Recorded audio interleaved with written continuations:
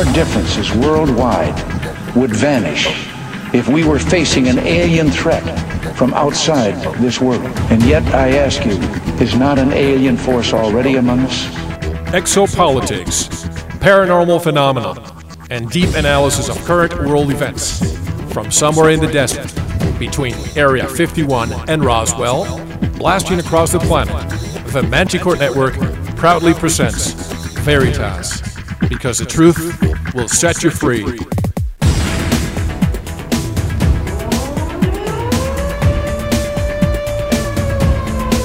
Headline edition, July 8, 1947. The Army Air Forces has announced that a flying disc has been found and is now in the possession of the Army. It was too fast to be an airplane. I think it's time to open the books on the question of government investigations of UFOs. We ought to do it really because it's right. We ought to do it because the American people, quite frankly, can handle the truth. And we ought to do it because it's the law. Be skeptical. Be as skeptical as you want, but by all, don't close your mind.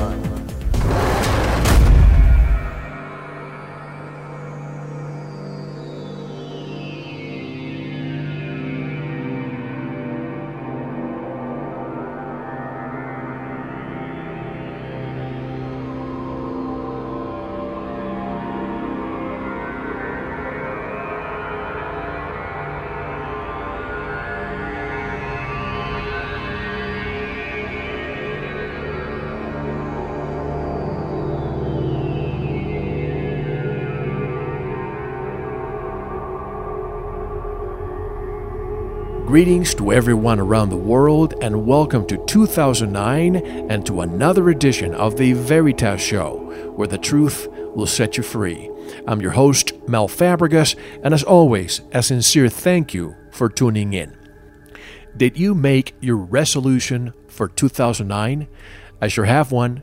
Actually, it's more of a promise, a pledge to you, to bring you the best and the brightest guests so we can disseminate as much knowledge as we can around the world to get closer and closer to the truth. Did you see the list of guests we have lined up for you? And it keeps growing. I really appreciate all your emails with great comments, questions, and feedback. We have posted some of them on the comments section of the website. To get in touch with me, very simple. By the way, if you hear a strange sound coming through the microphone, there's a big owl outside of our studio, and every time I try to articulate a word, the owl starts literally talking over me. So if you hear that sound, it's not me, it's an owl. That's what happens when you broadcast from the desert. At any rate, if you need to get in touch with me, send me an email at mel, at veritasshow.com.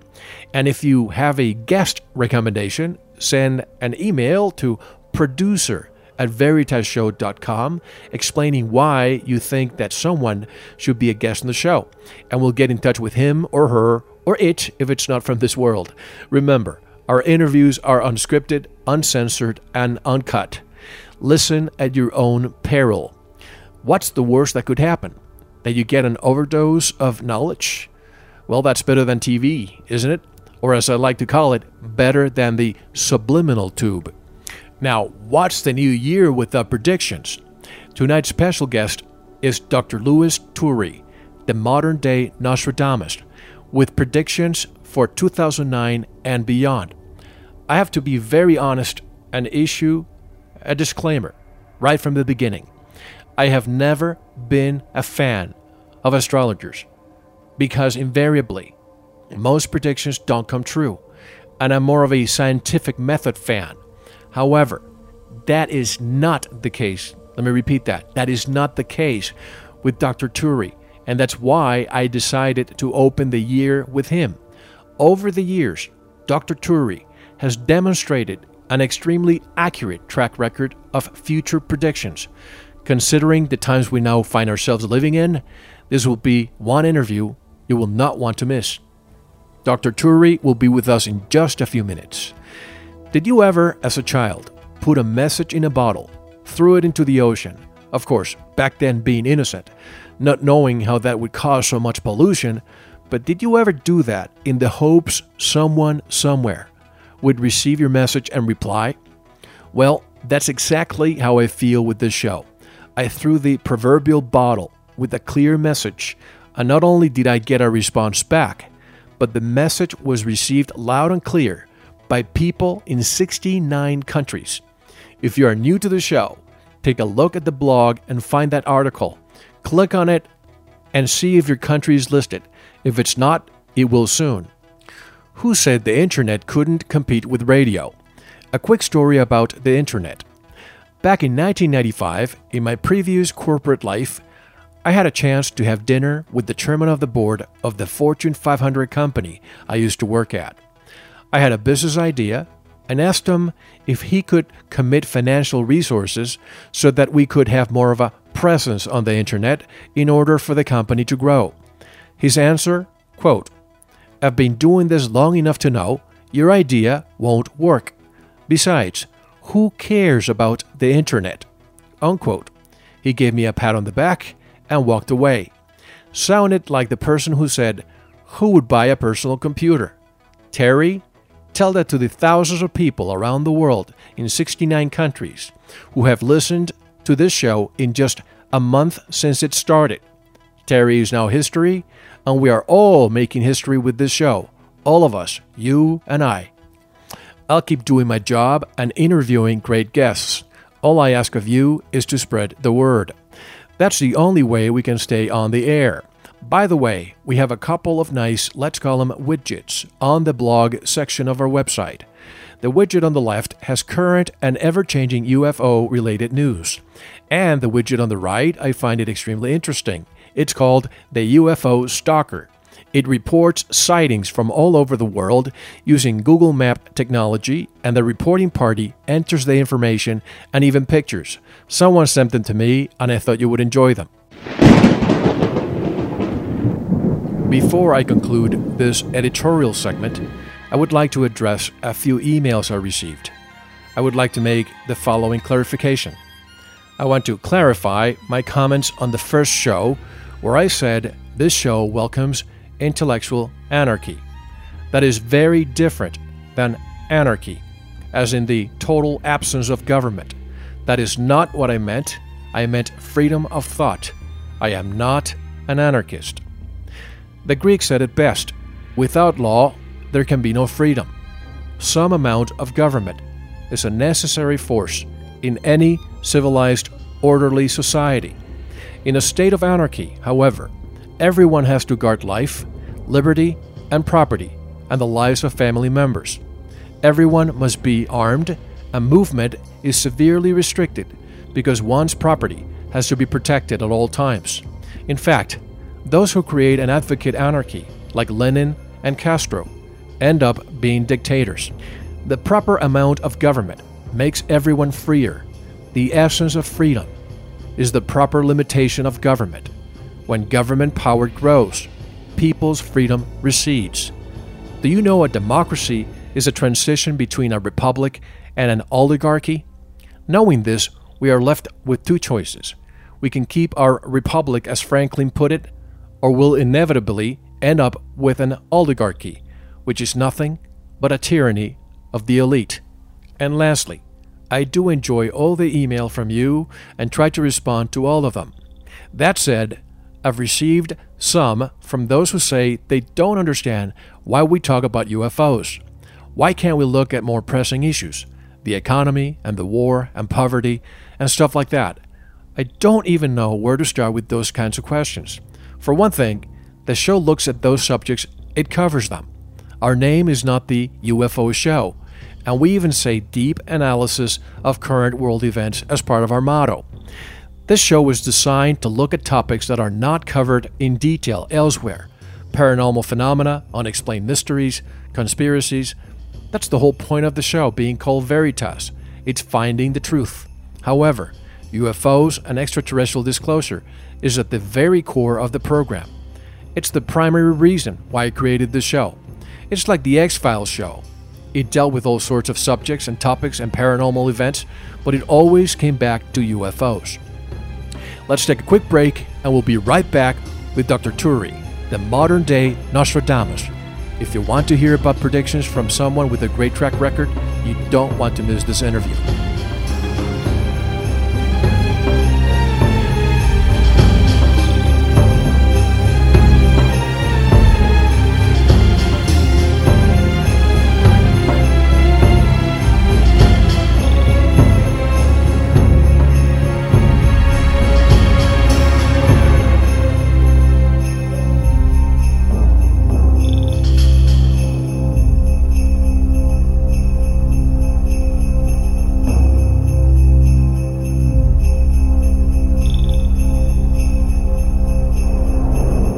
Just like the great prophet Nostradamus, Dr. Turi was born and raised in Provence, France.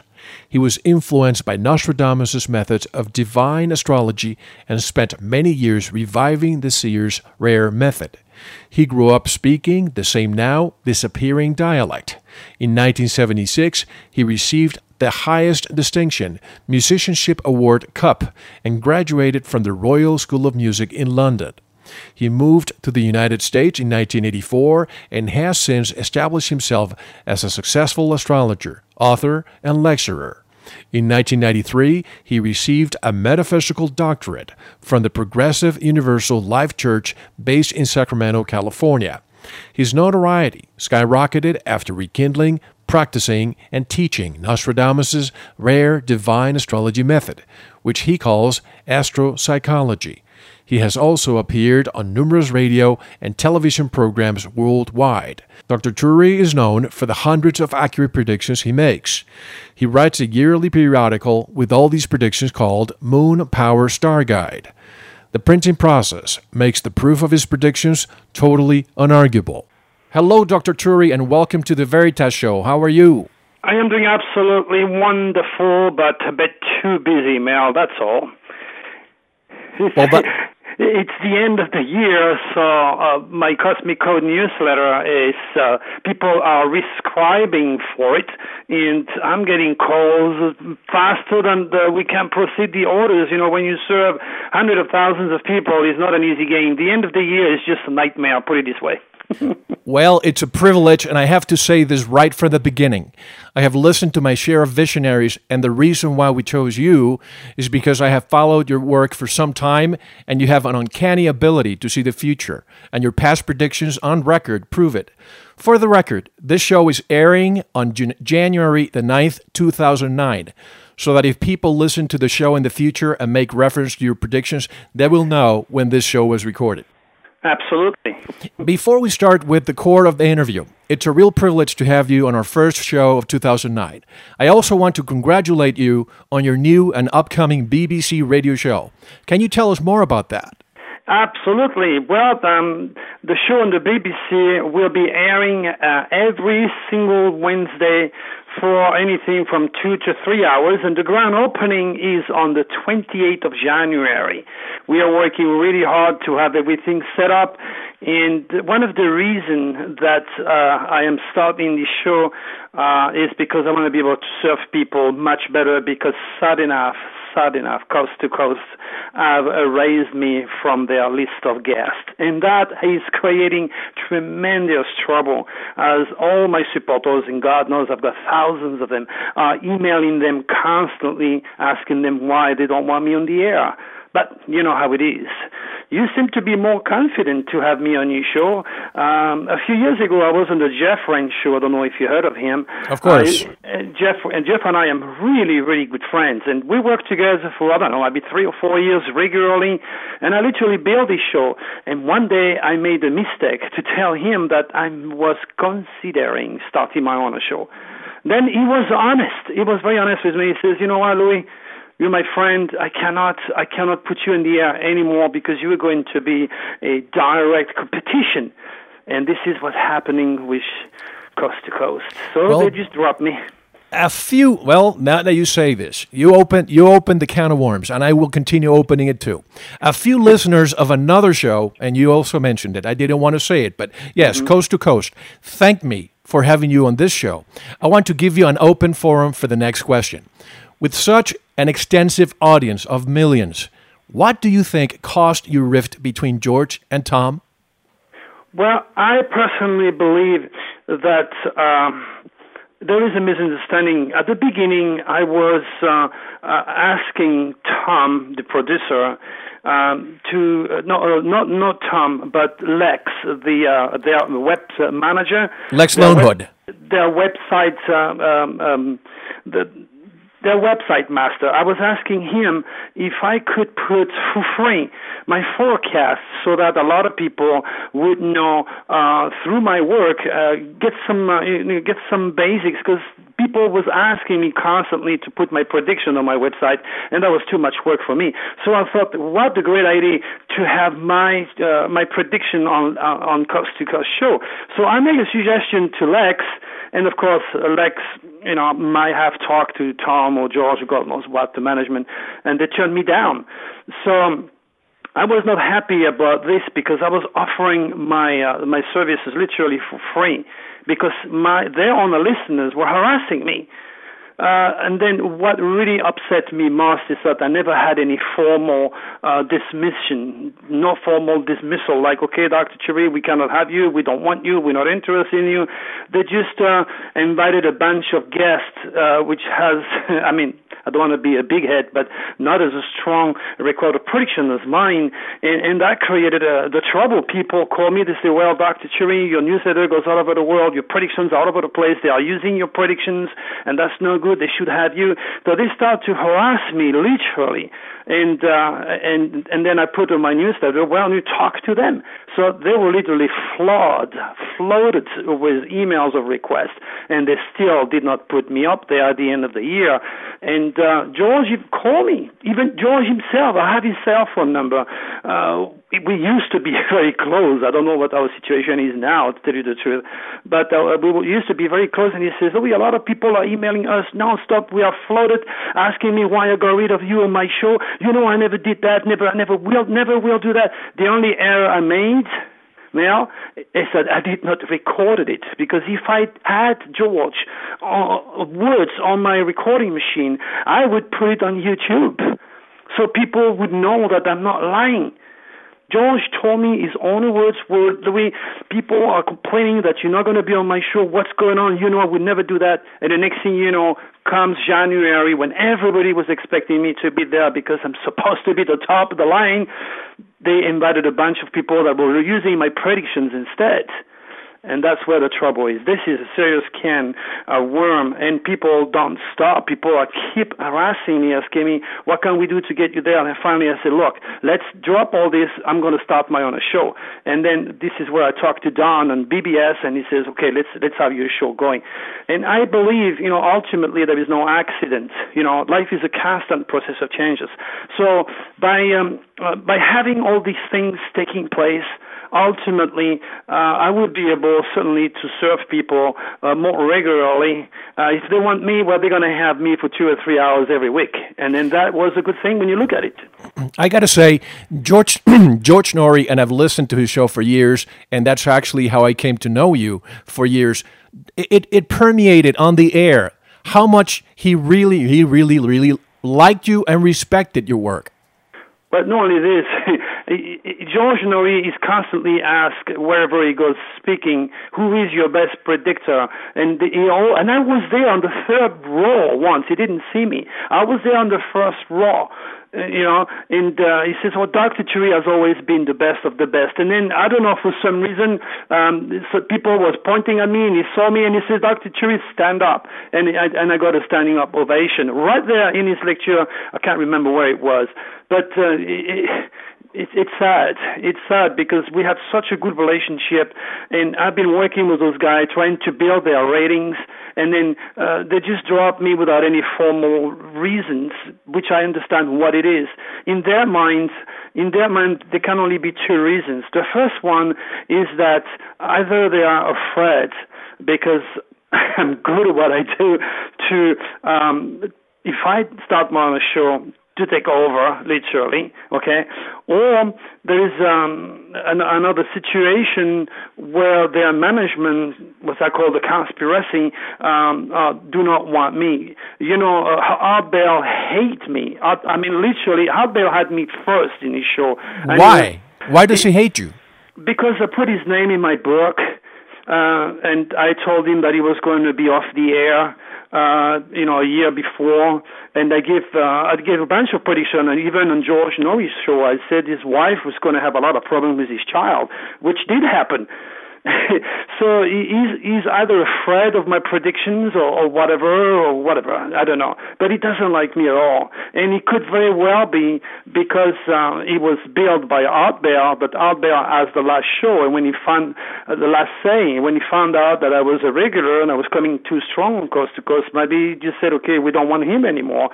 Or maybe there is so many variations. Maybe the station sponsors are very Christians and they hate me when I announce that President-elected Obama is going to get assassinated. They don't like my honesty and me being direct. And I have been so far 95% accurate. Now listen to this. On the internet, you have an area on the internet that if you type someone's name, it leads you to a website, and I cannot remember the name of this website. You said, Wikipedia. Wikipedia, yes. Yeah. One day, somebody sent me a note. Says, "Oh my God, Dr. Turi, go to Wikipedia." And I went there and I typed my name and everything else, and I look at it, and someone that has been listening to me, knows me very well for years, has actually wrote that I had 95% over a ratio of success in my predictions. And that stayed there for about a couple months. And then I mentioned it once on my newsletter. The next thing you know, and Wikipedia just took it down. Because they say, apparently they want to have the proof. My gosh, if they just listen to my show that I did on television, the same show I'm going to be doing tomorrow, by the way, in Tucson, if they listen to that show before anyone even thought of the word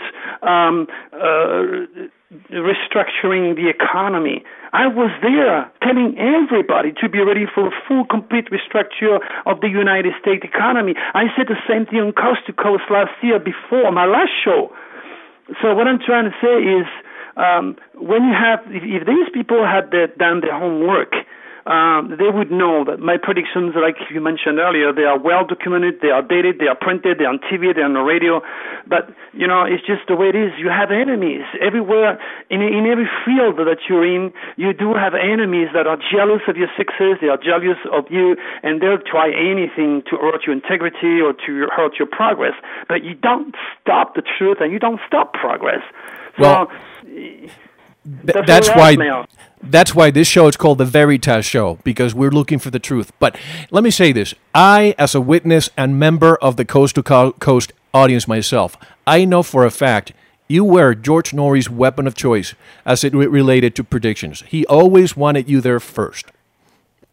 And you have nothing to worry about with this show. We're unscripted, uncensored, and uncut, and we welcome everything that you have to say. But when did you last speak with George Norrie or Tom Dineheiser at Coast to Coast?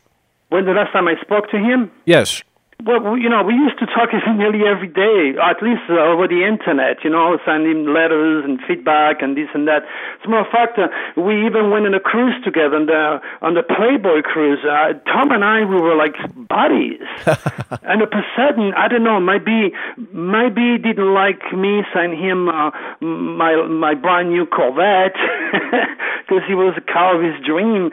Maybe he didn't like all the pretty girls hanging around me because I'm very successful. Jealousy could also play a part in his behavior against me. I was told this, even I emailed him and said, Tom, for God's sake, what's going on, my friend? Tell me what's wrong. What have I done? What is it? Why do you have such a change in our friendship? What was your attitude here? Give me some feedback. Of course, he never answered me. Something tells me that it goes beyond George, Lex Lonehood, or Tom Dineheiser. What's your when and why did you feel the rift started? It started when I emailed Lex, their webmaster, and asking him, because what happened, he emailed me and he says, well, Dr. Turi, we have a newsletter and I'd like to have some write-up and some predictions. So I did all that, and he was very happy, and everything was fine. Then came the idea. I thought, you know what? Instead of giving a bunch of prediction in a newsletter every blue moon, why don't you take a copy of my book? I give it for free, because in every website, in every major website, you have a horoscope section. They have had the opportunity, literally, to get the best, so to speak, for free. And I thought, I'm not going to charge them for that. I'm going to give that option for their listeners, so they're going to have a real thing. They can tab on this forecast anytime they want, and that was it. And that would be it. And didn't want any money. I didn't want any advertisement. I was just, but from the bottom of my heart, I was being totally, completely, 150% unselfish by giving my intellectual property to Coast for free. And what they did with it, they just trashed it. And that was okay. I said, forget about it, no problem. And that was it. There was no big deal about it. I said, okay, it's business, no problem. Find somewhere else. I'm not insecure. Coast to Coast is not everything to me. I got other things going on. And then things start to go. I knew the thing was going wrong because he did not email me anymore. He didn't call me anymore. Tom used to say, Louis, for God's sake, you need to come on the air in 10 minutes. Where are you? I hope you're not drunk somewhere. I said, no, I'm a working machine. He said, you need to take me out of trouble, Louis. And how many times did Tom call me as a backup on Coast to Coast? What's your interpretation of that vis-a-vis the dragon and conflicts? Well, I know through the stars, and through the subconscious interaction, that a lot of people want more of me. They could not get more of me in where I stand in my life right now with Coast to Coast. Okay, so a chain reaction took place with the new dragon that is literally forcing me to make myself available not only worldwide through my Cosmic Code newsletter, but now through the BBS radio show. As I said earlier, there is no accident. All this transpires for a very specific purpose. Too many people in time and space, through the superconscious in time and space, have made a wish. The wish is, we want more of Dr. Turi. And the chain event of reaction produces the situation between me, Tom, George, and Art. I'm out of there, and I'm opening my own business, so to speak. Do I make sense? Absolutely. And who do you... Go ahead, I'm sorry. I'm just being objective, okay? I'm just being objective. And I thought, oh my gosh, when Jupiter is going to move in Aquarius close to my Mercury, knowing that life is a constant process of changes and the future is the reincarnation of the thought, I knew something drastic was going to happen. But I always teach my student and counsel my patient and clients that when you lose something, okay, very often is to get you to a higher level. It's like, for example, you are with a person, this person mistreats you, this doesn't love you, doesn't respect you, this person doesn't give you the financial security, God knows what. So there is a lot of battle, a lot of fight. I mean, finally you divorce, and finally, guess what? Someone else comes in. And that's what's happening. I'm just being totally, completely objective, well above the situation by entering the archetypal problem of consciousness in understanding my own situation. But the fact of the matter, because I was so close to these people, had they formally advised me, email me, call me, then I would have taken it in a much better way. See, I am all about the truth. When people do things in my back or under the ground, it's my job to bring it to the light. And that opened a serious can of worms, and a lot of people are signing off from Coast to Coast because of their attitude with me. Well, there's a lot of darkness out there, and that's why we brought you to the show, so we can bring some light out there. Who do you think is trying to stop your message? I think it's the sponsors of Coast to Coast. Christians suddenly enough monopolize every single thing. The Church Inc. has control, monopolize pretty much every channel. I mean, if you look at what's going on right now on the History Channel, or what you will see is the apocalyptic chain of shows, and it's all religiously based. It's all about the end of the world. It's all about this. It's all religious.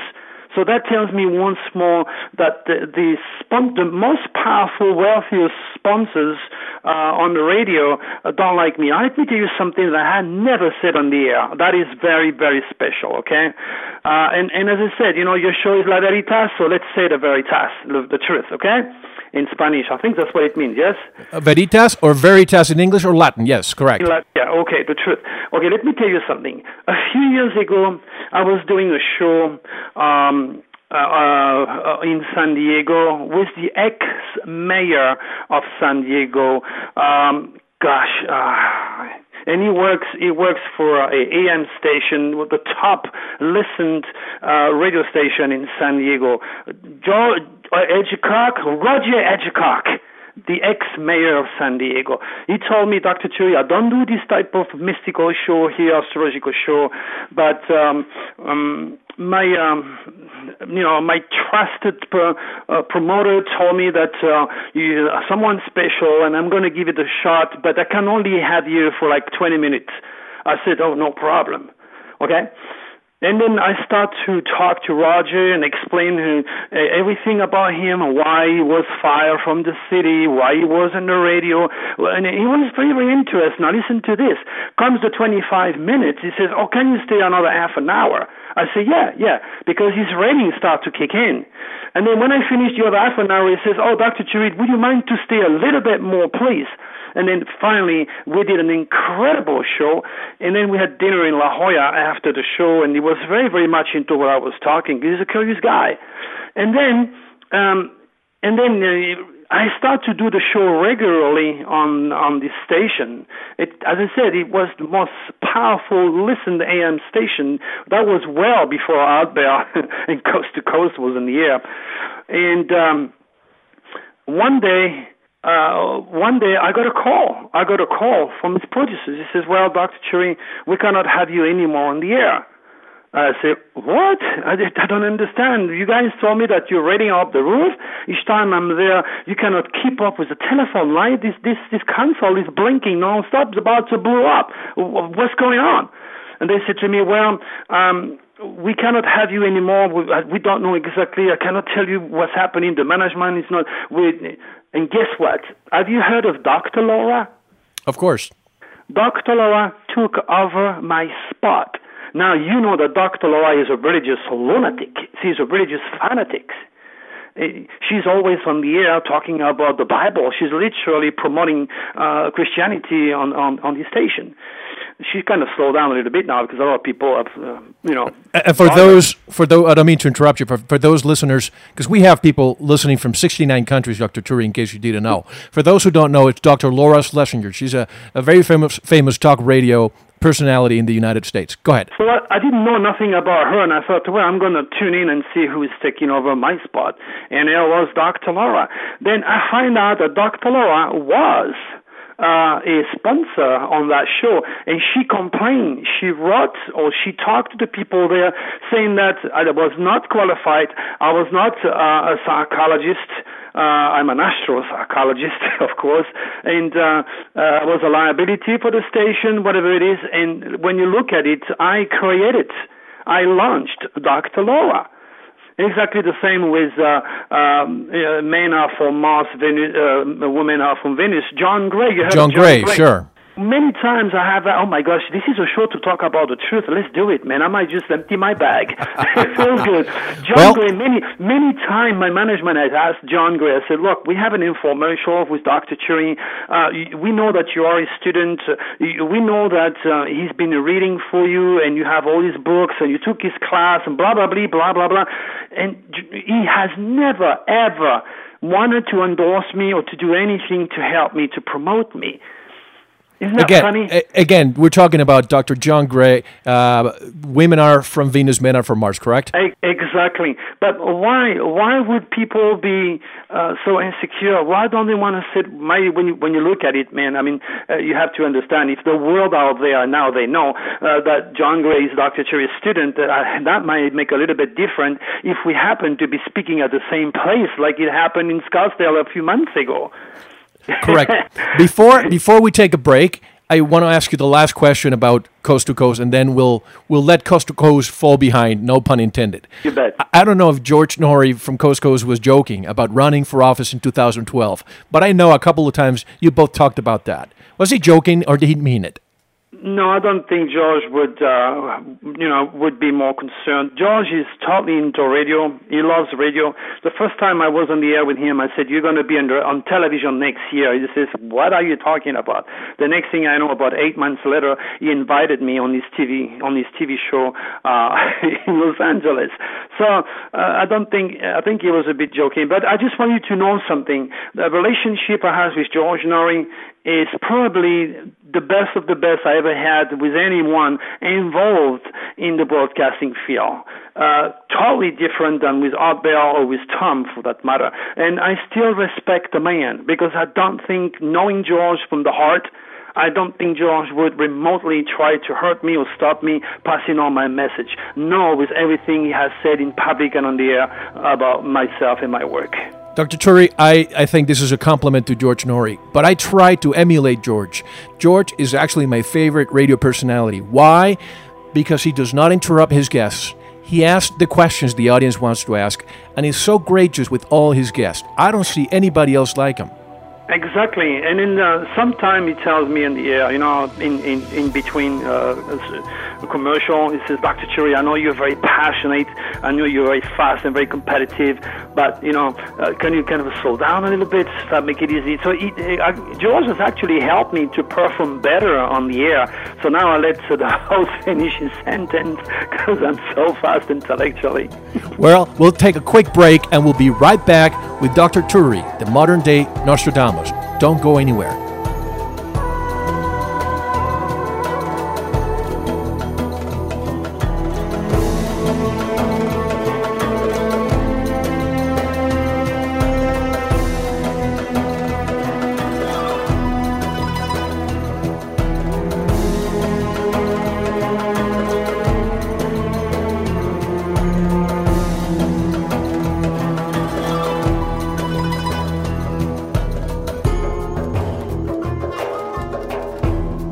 And we're back with Dr. Turi, first show of 2009.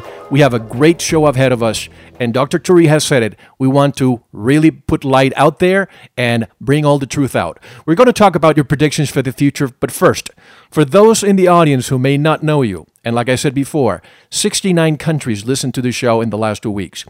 For those in the audience who may not know you, maybe a few, why don't you take us back to the very beginning and how it all started as a child in France for you? Oh my gosh. I was 6, 7 years old, not sure, it was so long ago. And I had this little thing coming in my bedroom, which was the attic during those days because I was such a tough kid. My stepfather always tried to punish me and discipline me. And I used to see this little thing with big black eyes, and in the morning I was, passed out in the middle of the night, screaming my head up. Everybody thought I was mentally disturbed. Oh my gosh, the entire neighborhood was waking up because of my scream. And I used to say to my mom, because I didn't know nothing about grays, I used to say that the little monkey with big eyes used to come every night and look at me, and I'm afraid and don't want to stay there. And then my stepfather thought I was just making it all up to go back with the brothers and sisters downstairs, and he just locked the door. He says, you're lying. And I was just freaking out and banging the door and then passing out until the next morning. And this, each time I was punished, I had to deal with these guys. Now, as I said, 6 or 7 years old, we didn't have a television. Forget about television or radio for that matter. We never had toilet. We didn't have any running water in this old house that stand by miracle after the German bombardment in the south of France. Right. This was a very, very old place. And it was just terrifying for me as a child because nobody was there to explain to me what I was seeing. That was. Were you dreaming? Were you dreaming, or did you actually see them? No. No, I was not dreaming. I know when I dream, and I know when I don't dream. Trust me. Oh no. You don't scream and literally bang the door till your hands are bleeding and still sleeping. I was just hitting that door as hard as I could, trying to get out. and it hurt my hand. And you don't dream when you do that. I was fully awake, and I saw these things. And I realized after a while, if I passed out for 5 or 10 minutes or whatever, shocking and terrifying or what, I had to realize that I would be okay the next day. Whatever they were doing to me, I had no idea, but I was okay. Okay, and then as I grew up, this visitation ceased, and that was it. That was my first experience with extraterrestrial, and it's as vivid as can be. And even now, I'm 58 years old, 59 very soon. I still have light on in my house in every room, because I know if there is a light on, they will not show up against my will, so to speak. But when I was a kid, we didn't have electricity. I only had a candle, and that didn't make the situation more easy. But I knew as soon as there were lights, they could not appear, or they could not transmute into this dense physical world. So that was my only safe way. So I still have that fear of being surprised and turn around and see things. Sometimes I see them in the corner of my eyes, and I know who they are, what they do, and what they've done through hypnotic regression, put it this way. But it's pretty sensational to undergo such experience as a child and remain sane a long time afterwards. So did this happen more than once? Every night. Anytime I was punished by my stepfather, I saw these things. My mom always says to me, go upstairs and blow your candle, make sure it's off because we don't want to put the fire in the house, okay? Right. And I was desperate looking for a cat. That's the only thing that would keep me warm because the attic didn't have, it had window, but the glass window was not there. We didn't have any money to change the glass window.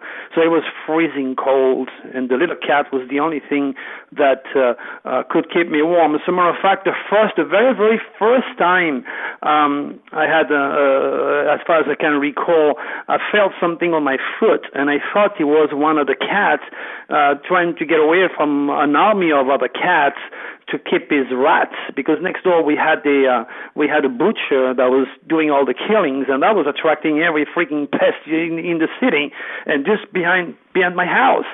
And all the cats in the area were in this house. And many times they used to run upstairs and away from each other and trying to keep their prey. And often I woke up in the morning with after the eaten rat near me. And I was happy, though, when I had a cat, because that to me was a source of warmth. And that night I felt something on my foot, and I thought it was a cat. Then I pushed it so that he could come up the bed, so I didn't have to move the blanket to reach him and freeze my butt. And then when it did not, I just looked, and that's where for the first time I saw 3 2 to 3 feet thing, on the back of my bed. Can you describe them? Well, I mean, remember, we didn't have any light. The only light we had was coming from the street light. And, so you didn't have your candle on? No, the candle was off. No. Okay. But I could only see from the outside. The window. The window is really big. It's really big, and there is no, as I said, there was no glass window in it. But just under the window, it's a double-story house. We had the light in the street lights, and it was not powerful, but it was enough to walk around the street and see where you were going. And when it's pitch black, that light is bringing enough light for you to see your surroundings. And that's where I saw these 3 things on the bottom of my bed. Actually it was a bed, if I recall, maybe on a mattress. It's so long ago. We were so poor. I had to look in the trash for food. My mom, during those days, we were 8 of us. And she just met my stepfather. He didn't have a job. It was just terrible. It was hard. And many abductees always explain how they first get the visitation and then they are taken. Were you taken? Oh, I tell you what. How would I know? The only thing I know is I passed out. What were they doing to me? No idea. But I was so freaking out trying to get out that I just felt that the blood come into my head and just knocked myself out. I was just passing out. And I didn't know. I just woke up in the morning in my bed, screaming. As soon as I woke up my eyes, open my eyes, start to scream. And then my mom rushed upstairs, like always. No, you had a bad dream again. You had a bad dream. No, then I had a bad dream, Mom. And then she would never really understand what I was going on through. So when you had your ET experience, do you think a unique gift was given to you, or was it merely a human power awakened that we all inherently have? Mel, that's the first one. I have three more. Three more experiences that are dramatic, but let me tell you the second one. The second one, I was coming back from England. I was at the Royal School of Music. I was like 19 years old or something like that. Right. And I arrived home. It was a Sunday, and everybody was there, and I was looking for, my little sister, because we were very close. And I said to my mom, "Where's Noelle?" "Oh, no, she's not here. She's gone to work." I said, "Sunday?" "Oh, no, she took the bus. Because during those days she was working as a training nurse in a hospital somewhere lost in the mountains, a couple of miles away." So anyway, and then my sister just knocked the door, and she came in. She came in and she was crying, saying to my mom that she missed the bus and she was afraid of losing a job, blah, blah, blah. So my mom says, "Well, don't worry, Louis is going to give you a ride." So let's take the story short. It's 4:30 in the morning. We left around 3 or 4 in the afternoon, something like that. I was exhausted, desperately looking for a cup of coffee. Anything open. My sister was sleeping like a rock, and I was just really tired, and it was frozen outside. There was ice on the street.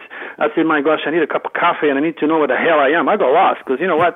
Those small little street over there. Anyway, I arrived in a place. To my amazement, it was open in the middle of the night, and I parked my little car here, and I waked my sister up, and we went inside, and I asked her to sit by the door, because I'm very protective. I said, "You sit right here," and I would never forget, when she asked me when I asked her what she wanted to drink. She wanted to have a Coca-Cola, which is very, very cold. I wanted to have a coffee. So I went straight to the bar, and whoa, wait a minute here. I was at the bar, and I saw, and it's why I was very scared, I saw 3 huge guys. I mean, they would make a footballer look like a child. They were like, I don't know, over 6-something. I mean, 6'5". Most. In my mind, I thought those guys are working, cutting the woods around here. They're loggers or something. They were human looking, right? Yeah. But the point is, they were one of them, put it this way, my nose was his belt. When I was asking for the cup of coffee to the barman, he gave me the Coca-Cola first, and I brought to my sister, and I said, "Don't move." She was passing out again. Then I went back to collect my cup of coffee, and my nose was at the belt of this guy. I tell you how big it is. The belt? Yes, his butt was near me. He was on my left side. My nose was at his belt. And then he turned around, and he looked down at me. And he says, and he had cards in his hands. And he said, "Do you want to play cards?" I said, "You know what? No, man, I'm lost. I want to have my cup of coffee." And he says, "Now, do you want to play cards?" How old were you? 19, 18. Oh, wait a minute. So you were not a child, because children can actually be, have their heads next to somebody's belt. But you were 19, and your head was on. No. Okay. Yeah. That's the second story. Yes, that's nothing to do when I was a child. No, I was 19 years old. I was taking my sister back to where I was driving there. I was coming back from England. I used to be in England during those days. Anyway, and it might be a little bit more, maybe 19 or 20. I can't remember, so long ago. So these are giants. Monsters. And there were 3 of them. 2 of them were looking straight ahead of them without any facial movement, without moving at all. They were like frozen. They had their hand on the bar, and they were looking straight into them, ahead of them. And this big guy just turned around and asked me to play cards. So I turned him down a couple of times, and then I thought, well, no, he's big. I might as well just compromise, and comply. And then I pull up a card. And then as soon as I look at the card, he tells me what the card is. I thought, well, that's nice, And he said, "Take another one." Then I take another one. I said, "Whoa, that's incredible." And he says, "Take another one." So I take another one. Then I said, "Whoa, that's a really good game." And he look at me and he says, "Louis, this is not a game." Whoa, wait a minute here. I never told him my name. I never told him my name right there, and at the very second, I felt like if somebody was sticking a screwdriver from one side of my temple to the other. The pain, I was holding at the bar, I said, oh my gosh, I was losing my balance. Then I managed to ask the barman, I said, hey, where is the bathroom? The bathroom was like 5 feet away, right? The door was open. I just managed to go there. I opened the cold water, freezing cold water. I put that water in my face because I was about to pass out. And I felt like if I had a chain connecting me to this guy's head, and I was talking to him in my head, I said, oh my gosh, who the hell are you? What are you doing to me? I might be a quarter of your size, my boy, but you are going to tell me what is going on here. And I really meant it. I really meant it. I felt like invaded. I felt like, oh my gosh, what's going on with my head? So this is telepathic? Yeah, oh yeah. Okay. In my head, I was talking to him. And then I walked back. I mean, it doesn't take long to put some fresh water in my head and get out. Maybe, I don't know, a 5 or 6 second top. Open the top, put some minutes, think of this, and go right back. And I came back, they were gone. How were these guys? Giants? I mean, were they Nordics, Anunnaki? What were they? You know what? I was 19 or 20 years old. I'm 60 years old. It's long, 59. It's a long way. I can't remember. They were tall, but they had a human form. They were human, tall, and they were blonde. I believe they were the Nordics because they were too big. They were really big. Well, nearly 7 feet tall. I can't believe these guys were walking around this bar. Now, did anybody else see them? Did anybody else in the bar see them? The barman was there, and I came out and said, where are they? He said, well, they just left. So I went outside, I looked at my sister. She was asleep. So she was safe and sound, and I was happy for that because I was worried. Then I went outside. I looked left. I looked right. I listened. Nothing at all. And then I came back in. I said, where are those guys? He says, well, they just left. They must have come with you. I said, no, there was no car when I came in. And they just disappeared in the middle of the night. I don't think those guys were frequent bar people. Did you ask the bartender if they'd seen him before? No, he didn't know nothing. But let me tell you, maybe the rest of the story would tell you what happened. Okay. I wake my sister Noelle up and I said, let's get out of here right now. Let's go. Don't ask no question. Let's go. Get in the car. Get out of here. I get into the car, okay, and I start to drive. The next thing I know, it's 9 o'clock in the morning the next day, and I'm driving. I'm on my way back home. I'm arriving. I'm arriving at the door of the little village where I'm from. Where have I been all night? My sister does not remember anything. She only remembered when we arrived. Very clearly, she remembered the restaurant. She remembered getting out of the car, and she remembered sitting at the table. And after that, she said, I don't remember anything. So it's a case of missing time. Yeah, I don't think this restaurant was there. I think they made it look like if it was a restaurant. It could have, I don't know. I have no idea. But what a shock. What a shock to find myself, okay, the next day, around 9 o'clock in the morning, arriving at home, not knowing where my sister is, not knowing where I dropped her, if I dropped her whatsoever. I was going to ask you if these beings were extra-dimensional, but they were obviously physical. Yeah, but there is only one that I spoke to. The two others were like frozen in time. They were not doing anything but looking ahead of them, no facial expression, no word ever came out of their mouth, no move. I was petrified. What the hell's going on? And, you know, when you go through something like this, you know, it makes you really, really wonder. And what's even more interesting, and that's the culminant point, I had the worst headache ever that I would ever wish on my worst enemy for about 3 consecutive weeks following this encounter. Now, what happened to me? What did it do to my head? Why such a long headache for so many weeks after the encounter? Did you ever check for implants? No, I had no idea what was happening to me. I was 20 years old. I was in 1970. Well, going back to that, do you think your gift was given to you by them, or was yes, is it some? At the 4th experience, they downloaded the cosmic code in my brain. Let me bring you to the 3rd experience now. Okay. The 3rd experience is the most obvious experience that anyone can have with extraterrestrial, because as far as I'm concerned, there is not a single doubt that these things are real because the consecutive experience that I had. But most of all, the one that happened to me in November 11, 1981, with my brother George. My brother George, during those days, owns a discotheque. Okay? Kind of a mafioso guy, hotels and restaurants and bars and all that stuff. And he used to live outside of the little village in a big, huge farm. Okay? This is in France. In France, in the south of France. And when I go home, I usually stay with him. We start life in France around 11 o'clock or 12 o'clock at night, and we stay up all night. This is the type of life we have.